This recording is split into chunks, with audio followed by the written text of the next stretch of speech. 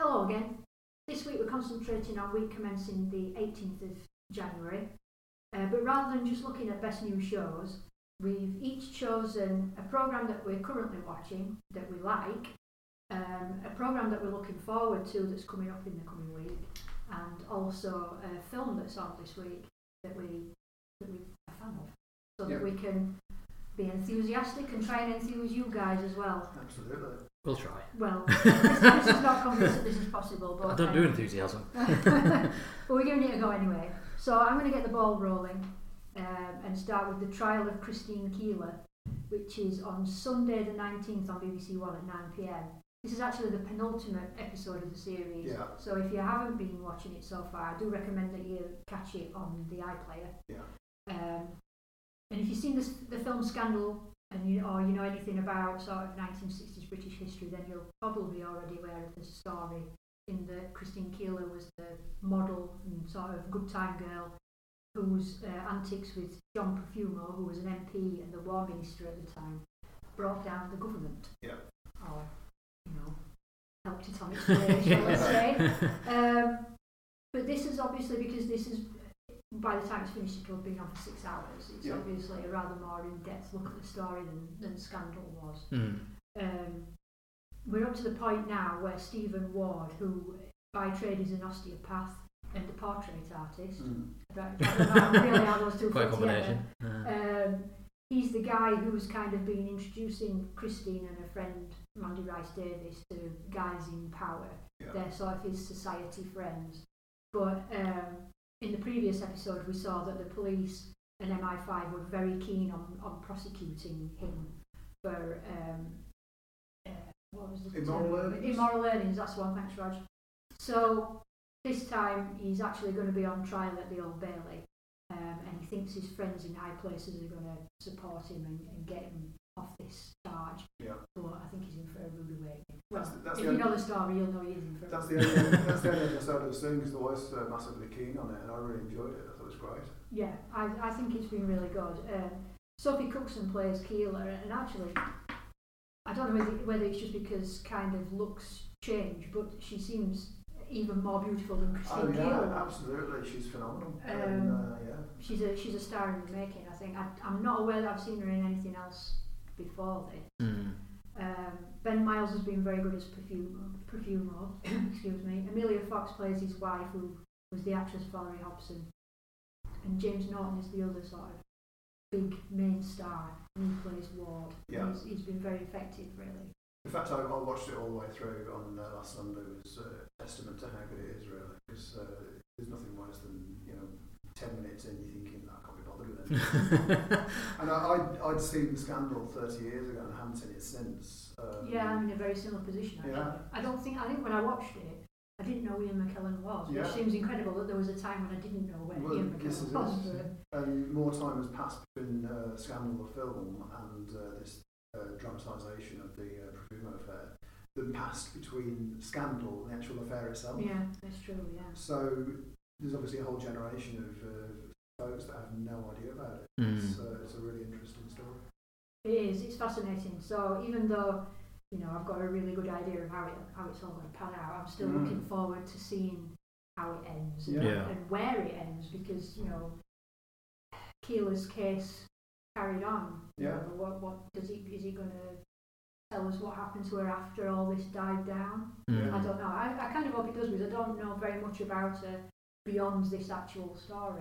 It may just be that thing where they have like title card at the end saying following this such and such. I think the BBC are planning a documentary though after the final episode. Right. I think that will appear on BBC Two. You know when they did the A Very English Scandal? After the final episode of that, they had a documentary about the real event. So I think they're doing a similar kind of thing with this. Yeah. That's quite good. It is outstanding, and now I need to backtrack and watch the first few episodes. Yeah, definitely. I highly recommend. So it's the trial of Christine Keeler on Sunday the 19th on BBC One at 9 p.m. or on the iPlayer if, like Roger, you're going to play catch up. Yeah. Okay, so the new programme, there's 2 new programmes actually starting on Sky this week that I'm looking forward to. The first is one that I know all 3 of us are enthusiastic about, and that's Portrait Artist of the Year. Absolutely. Yeah. That's starting on Tuesday the 21st on Sky Arts at 8 p.m. Joan Bakewell and Stephen Mangan are back as the presenters. Good. So this is the first round of the competition. So more artists. They're both amateur and professional artists. If you're a regular viewer, you'll know that they mix them up, and they don't judge people on their standing within the art community. No. It is genuinely based on skill. Yeah. And they'll be painting Asa Butterfield, Mickey Flanagan, and Angie Mahindra. Angela Mahindra, I can't even say it. But anyway, those three people, those three celebrities. Yeah, I assume it's the same format as always, but they have Yes, obviously 3 celebrities, and then it's 3 artists each trying to paint a portrait of that person in 4 hours, isn't it? 4 hours, and then one of them goes through to the next round. And that last series was marvellous. It was one of my favourite shows of the entire year. It's really good, isn't it? Really good. Yeah. And it's a weird thing because although it was on Sky and I could have watched it any time, I really got used to watching it on Channel 4 on a Saturday. Oh, yes, I remember that actually. actually. They're very unusual. It was a strange one really, because even though it's on tap, I'd rather wait for that sort of schedule on terrestrial. So there you go. And it's one of my mum's favourite shows as well. So it's a nice testament really. Looking back at it, was just such a great show. I was really jealous of a lot of the artists. Yeah. They have some really talented people in there, don't they? Whether it be professional or amateur. Getting to paint the likes of Jodie Comer, Jodie Comer. Wow. Well, took about winning the lottery. Yeah. Well, I think Gina McKee was the one that might have made that up, but fantastic. I think they were both on, weren't they? I think so. Yeah. Yeah. I was quite surprised it was starting so soon, because Landscape Artist of the Year finished quite late last year, didn't it? But I think that was actually on later than normal last year, possibly to do with Kate Bryan having her baby. Oh yeah, she has, hasn't she? Yeah. I'm not as keen on the landscape one. I can't really get into that. Oh really? I love them both. Yeah. I much prefer portrait. Yeah, so me too. Yeah, very excited about that. It's just a really nice show to watch as well, isn't it? It is. It's gentle, it's relaxing. Okay, so some of them get a bit stressed out at times. Yeah. But generally speaking, it's just pleasant. And watching the process of how they actually go through it is always quite. It's all in the edit as well, isn't it? Obviously, they need to add a certain amount of tension to it. Otherwise, it'd be just very kind of by the by. But it's very clever the way it's all put together. It's just very easy to watch. Yeah, Stephen Mangan as well. I find him hilarious to watch. Yeah. He is. Frank Skinner was great. I was a bit worried when Frank Skinner left. Yeah, me too. I wasn't going to like it as much, but actually, it's just as good. Yeah. Take it like a brush to canvas. Really. So that's Portrait Artist of the Year. That starts again on Tuesday the 21st on Sky Arts at 8 p.m. And the other Sky show I'm looking forward to is Avenue 5, which is on Wednesday the 22nd on Sky 1 at 10 p.m. And this is a new sitcom. It's the latest project from Armando Iannucci, the guy who brought us Veep and Thick of It and all that kind of thing. Very busy guy at the moment. This looks a lot less sweary than those two things, though, doesn't it? Yeah. Got that David Copperfield film out, hasn't it? So this, anyway, is a sci-fi comedy, which is a little bit of a departure for him, I think, this time.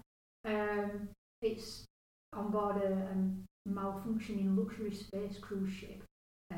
But what's really appealing for me is that Hugh Laurie is the captain. And I love Hugh Laurie with all my heart. All of it? All of it, every single last bit of it. Apart from the bit that's... For Clint Eastwood, I was just going to ask, so I think this looks really promising.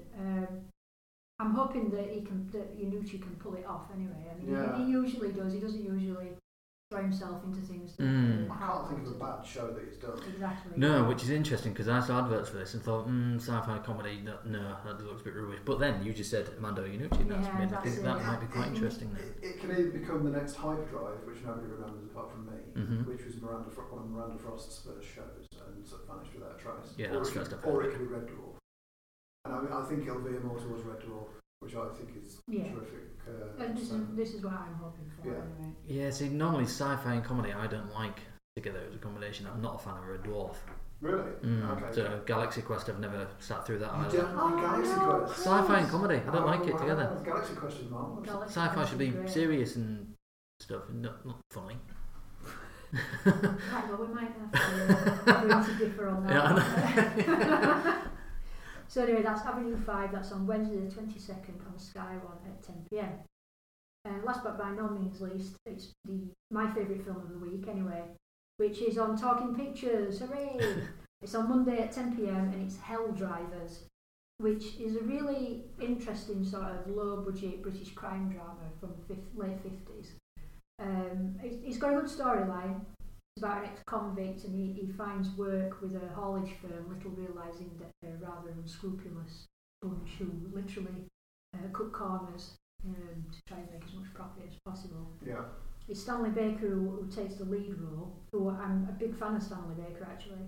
But it's the supporting cast that's really interesting for me, because they're all stars, or they're all future stars. Yeah. You've got Patrick McGowan, William Hartnell, Sean Connery, David McCallum, Sid James, Herbert Long and Jill Ireland are all in it. I mean, 5 years later, there's no way that you would be able to assemble that cast. It is a magnificent film. Because for a start, Patrick McGowan by that time was the highest paid TV actor in Britain, thanks to Danger Man. Yeah. William Hartnell was Doctor Who, and Sean Connery was James Bond.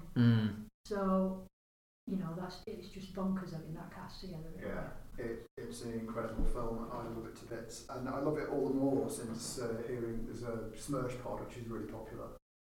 John Rayner, I think it was Samira Ahmed, did like an hour-long assessment of it, and it was essentially her baby. She kind of really went to town on why it's so good. All these guys on sort of 0 hours contracts, and I think it's the sort of late 50s, early 60s.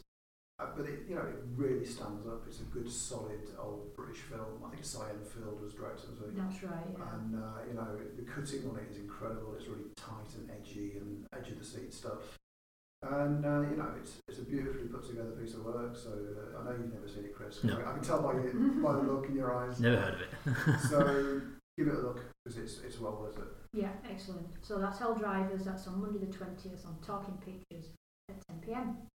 So, Rog, your turn. What are you pumping for this week? Well, there's a few bits and bobs that are coming up. Picard, I'm really looking forward to, which is the new Star Trek spin-off that's on Amazon Prime from Friday the 24th. 10 parts. Each part drops each week, so you're not going to suddenly binge it unless you obviously hang on to the end. Now, I was a big fan of Star Trek: The Next Generation over the course of a few years, because it used to be on BBC Two sort of every Wednesday night at 6 o'clock. So you get used to sort of getting in from work and putting on the telly and Star Trek Next Gen's on. Picard himself was such an interesting character, and when they did the inevitable spin-off films, or they took over the baton, if you like, from the original Star Trek crew, it was Patrick Stewart gave such a solid performance, and it was so touching when they sort of passed the baton in the film Generations. It was inevitable they were going to end it at some point, but you thought, one day it's going to end on a massive big bang. It just ended on a whimper, which was Nemesis in 2002. Oh yeah. And it was one of those things where you go, they need to do something else, just anything, because they basically squandered this amazing setup. And it just petered out, and then it was through the failure of Nemesis that the Star Trek franchise, I think, got on for about 7 years. Yeah, well, I think the film before it was all Insurrection didn't really do it any favours, because that was terrible, wasn't it? It was such a shame, because from First Contact after that, it just went downhill. So thankfully, for me at least, J.J. Abrams rebooted the saga in 2009, but Picard has. It's a story that needed to be answered. What happened after Nemesis? What happened to Data? What happened to the rest of the crew? And thankfully, we finally find out. I've been more keen on this than I was Star Trek Discovery, which has been running on Netflix, and I think it's on Raw 4 now. Or that's right. E4 is it? One of the two. One of the fours.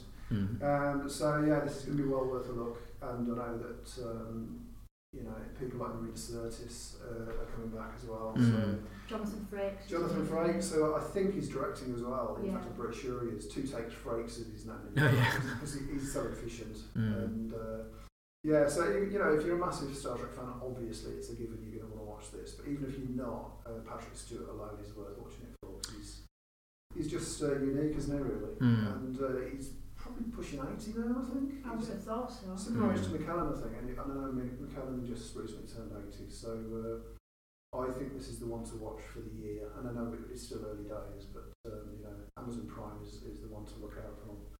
I think what does look interesting about it is it's quite a sort of melancholic program. It's not going to be all dashing about the universe. Well, no, because I think isn't it like set on his vineyard in France or something after his retirement? He's got a really good dog in it as well. And there's a little bit of throwback as well, because when the actual Next Gen series finished, I think it was in '94.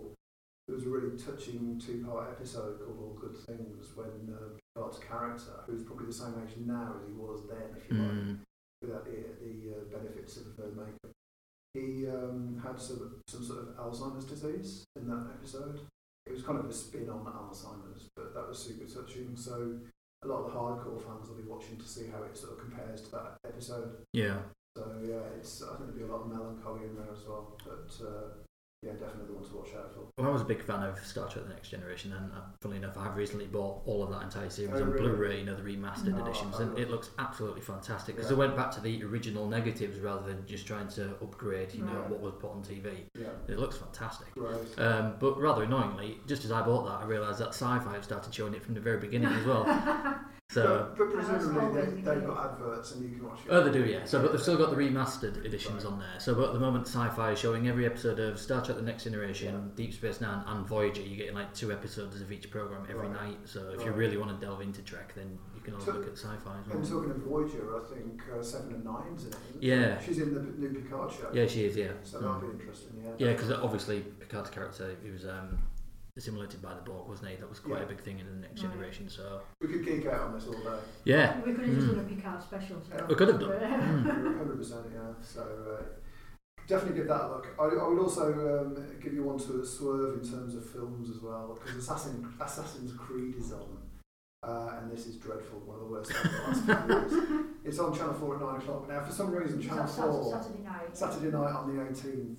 For some reason, Channel 4 is kind of excelling themselves and showing bad fantasy films in that time slot, because after Alien Covenant, which I told you to swerve the other day, along comes another dreadful film with Michael Fassbender. If you ever played the game, which is a lot of fun, then this is possibly the opposite of that, really. It's the anti-fun. It's just so tedious. I remember watching it, I think it was around about the same time. It might have been a double bill with Fantastic Beasts, or it was certainly within a couple of days of watching Fantastic Beasts, which are 2 of the most boring films I've ever seen in my life. So, without further ado, just avoid like the plague. Yeah, the weird thing about Assassin's Creed, though, because it's by the same director who did Macbeth, which also had Fassbender and Marion Cotillard, who were both in this, and that Macbeth was fantastic. I don't know if either of you saw that, but I absolutely love that. But then, I've not seen Assassin's Creed, but I have heard that it's absolutely horrendous. I mean, you'll be praying for the adverts, because I actually sat through the whole thing, and my goodness, my eyes felt so droopy. I mean, if you are suffering from insomnia, feel free to watch this one. You'll be out like a light. And obviously to balance that out, because I hate you to think there's nothing worth watching on Saturday night, Birdman, which is one of Michael Keaton's best performances. Now you're talking, It's tremendous, just so well put together. And, it's, apart from the fact he's so great in it, the supporting cast is outstanding. People like Emma Stone and I think Andrea Riseborough. Who's terrific and not in it that much.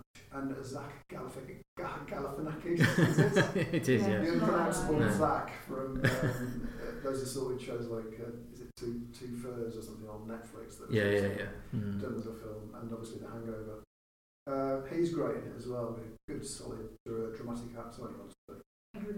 Edward Norton is outstanding. Pretty sure he got Oscar nominated. So there's so many high points in that film. Not least the fact that it seems to be done in, a lot of the scenes seem to be done in one take shots, and they're not. But, just bear with it. It goes on a bit, but it's so worth it. It's so unusual, I think that's really the selling point. There's nothing else like it. I was going to say you can't pigeonhole it, but no pun intended there. But it is really very. Is it Michael Keaton playing like a faded actor who was previously in a superhero movie? So, which is but obviously in no way based on his own. No, not at all. He plays a guy called Regan Thompson, who's this kind of faded actor that's trying to get this Raymond Carver play on Broadway, I think it is. And he's juggling so many things at once, and there's all these fireworks going off in his personal life. But what a tour de force that is. And off the back of that, I'm pretty sure he landed Vulture in Spider-Man, which is one of my favourite films of recent years. But it really tips over beautifully. So give that a look. That's on BBC 2 on Saturday night as well, while you're staggering from the wreckage of Assassin's Creed. I'll just give a quick shout out to The Office. If you've not seen the American version of The Office on Amazon Prime, I've binged the entire run, 8 or 9 series over the last 3 weeks, and it is some of the best American TV I've I've ever seen. A big bit of a shout out for that. I know it's way after the event because everyone's seen it already or not. If you've not seen it and you fancy losing a few weeks of your life, then that's well worth it. Yeah, well, I mean, because I don't know what's going to happen with it as well. Because in America, it's shown on Netflix, but it's been taken off there to be put on a different streaming service, isn't it? So I don't know whether something's going to happen over here, just as all the different companies are diverging and going down their own routes. Yeah, so God knows whether it's going to disappear and end up somewhere no one can see it. There's going to be a massive sea change in the next few months, especially when Disney Plus kicks in. But we'll see how that goes. Yeah, I was in tears the other day. I don't mind saying it when one of the final episodes comes in season 7, and you'll see what I mean when you see it. But Steve Carell can do no wrong in my opinion. He's an absolute genius. So, over to you then, Chris. Over to me. Okay. Well, I suppose the new thing to look out for, this is something I've not seen advertised and I just came across it in the listings. It's on BBC 2 on Tuesday the 21st at 9 p.m. that is, and it's Chris Packham, 7.7 billion people and counting. So, because obviously in the news at the moment, there's the fact that Australia is on fire, and there's been all sorts of environmental disasters going on over the last couple of years or so. And this programme, it looks as though it's going to be looking at the possible impact of what's going to happen in the decades to come, because obviously there are currently 7.7 billion people in the world, and they suspect there's going to be 10 billion of us by the year 2050. So from the blurb I said that he considers the steps that will need to be taken for Earth's natural resources to support so many people, visiting a city in Brazil that is on the verge of running out of water, and a community school in Nigeria that may present a possible solution. So as well as looking at the potential catastrophes that are going to be inflicted upon us all over the next few decades, also a little bit of hope in there and what are the potential solutions. So, but because it is quite in vogue at the moment, obviously it came into the latest general election, people saying like, oh, we're going to be much more environmental. Probably not. So it is definitely something lots more people are taking interest in, and it's becoming more and more important. So as luck would have it, I did recently buy a book as well, which I'm yet to start reading, called The Uninhabitable Earth by David Wallace Wells, which is going to look at all the potential global catastrophes that are going to come our way because of overpopulation and over-industrialisation, all that type of thing. So I think this will actually be really interesting and really timely as well. And Chris Packham's always really good at stuff, isn't he? Yeah, so he did a programme about punk that was on BBC 4 last week, and that was really good. So his personal thoughts about, because punk was really important to him growing up. So he's branched out a little bit with that. But that sounds really interesting, especially because he's not just looking at, oh no, it's going to be a complete disaster. He's looking at ways that we might be able to get around this, or, cope with it or whatever. And I think the fact that everybody just takes fresh running tap water for granted, and the fact there is definitely going to be a shortness. Have either of you seen The Big Short? Yes, which is fantastic. Yeah, so because there's a very bit at the end, like I was mentioning, sometimes put title card up just to say what happened next after like the film or the TV series finishes. And Christian Bale's character in that, the guy who made an absolute killing from seeing what was going to happen with subprime mortgages way in advance of everyone else. Apparently, after he made an absolute fortune from that, the next thing he looked at was investing in water supplies. Okay. So he obviously sees something coming. And I think I have read something somewhere that lots of major companies and even countries are arguing over different water supplies and who owns the rights to them and who can actually take water from them and stuff. So I think it is going to be quite a serious thing over the next few decades. And there's a sidebar to that, if you've not seen Vice, I recommend that. It's the same team that did The Big Short. So that's well worth a look as well. The main thing I'm watching at the moment, and it is pretty much the only thing other than sport, it's Sunday nights on Channel 4 at 9 p.m, SAS Who Dares Wins. Are either of you two familiar with that? No, not seen a single second. Alright, okay. So, it's a very basic premise. So I think it's on about series 5 or 6 now, and what they do, it's a bunch of former SAS soldiers led by Ant Middleton, who you'll no doubt seen on TV here, there and everywhere. They just get 25 regular punters, and it's a mixture of men and women these days as well, and they put them through like a truncated selection course for SAS. So it's just like if the 3 of us turned up there with 22 other strangers kind of thing, and then they put us through the training course. So it's that would be hilarious. It would, wouldn't it? Put us 3 through it. Yes, exactly. I think people would actually watch that. Yeah, so and they do actually treat them as though they are there to join the SAS, so they have to go through absolutely everything, and they put them through all sorts of stuff, not just physical but mental as well. And it's all about, as well as being a strong individual, physically and mentally, you've also got to work well with teammates and everything, because if you were to join the SAS and go out to war, obviously you need to be able to work as part of a team unit as well. So and over the years I've done it in different settings, like I think the very first series, which I missed, they did in the Brecon Beacons in Wales, which is where the SAS selection process takes place. And then each year they've gone somewhere else. So I think year 2 they went to the jungle in South America, because obviously completely different climate and different methods of getting through everything. Then the year after that they went to the desert in Africa. And then I think last year they went somewhere where it was really snowy. Right. I think in in South America, I think, right. possibly. So, but this year they're up in north of Scotland. Right. So, and it's really wild and wet and horrible and windy and stuff, and it's just really fascinating as well. People from all different walks of life, different shapes and sizes, men and women, different ages and everything. And it's real interesting because the people who you think would be really strong and most able to contend with these things usually end up crumbling. Yeah. And then it's the tiny little people who are like 40 years old and you know, like stringy little noodle legs and stuff, and because they've got such strength of character and everything. A lot of it is a mental battle. Exactly, yeah. So then they end up coming through the course, but they subject them to all sorts of stuff, like, you know, they have to go and sit in a lake for 15 minutes, which is freezing cold water, then scramble up a hill, and then put like some 15-stone man on their back and carry him up a hill, and they do all sorts of stuff. But then later on, they'll try and make them crack mentally, where they'll like blindfold them and subject them to like white noise, like baby screaming, and then put their bodies in stress situations, and then try and interrogate them and, you know, ask them all sorts of things about their personal lives and trying to get details out of them. It's just really fascinating. I think they should just bypass all that and get them to watch The Masked Singer on ITV. That's far more than... Or Assassin's Creed. Assassin's Creed, back to back. Yeah. So so this Sunday on the 19th, it will be episode 3 of 6, but I think the other 2 are available on all 4 as well. Yeah, and just as a side note, they do actually do a podcast for this now as well. So after every episode, they actually Andrea McLean, who did a celebrity version of it, she hosts it and speaks to like different SAS members who are part of the team, like the Doctor, other people who know about these sorts of things as well. So to like break down what's happening in each episode, which is really good. So, and my final shout out, and this is the reason why I don't watch half of the things that we recommend, such as last week you said, oh, why don't you watch Play Missy for me Sunday night at 9 o'clock? And I said, but it clashes with the NFL. So this weekend on the Sunday, this will be on Sky Sports Action and Main Event from 7:30pm, probably through till about 3am. It's the NFL Championship matches. So effectively it's the semi-final. So the 2 winners of this Sunday's 2 games will go through to the Super Bowl in 2 weeks' time. And the playoffs this year have bin absolutely incredible. I know neither of you two are interested in American football, but... No, but the fact you are, it fills my heart with joy. Well, I mean, because last weekend, one of the matches, it was like a history-defining game where like one team went 24-0 up in the first quarter, and then by the end of the second quarter, they were losing 27-24. And I think the game finished like 51-31. It was the most points that had ever been scored in a playoff game. It was the biggest comeback ever in a playoff game, and it was just absolutely bonkers. Right. So, and that team obviously progressed. So they'll feature in the first game. So from 7:30pm, you'll be able to watch Kansas City Chiefs versus Tennessee Titans in the AFC Championship game. And from 11pm, although I think it probably kicks off at 11:40, it'll be the San Francisco 49ers versus the Green Bay Packers in the NFC Championship game. That sounds stunning, Chris. Yeah, I think you should tune in. So, forget about all your rubbish films that you don't want to watch, and you should tune in and watch loads of hurly-burly men clattering each other for about 6 hours. I should be in bed.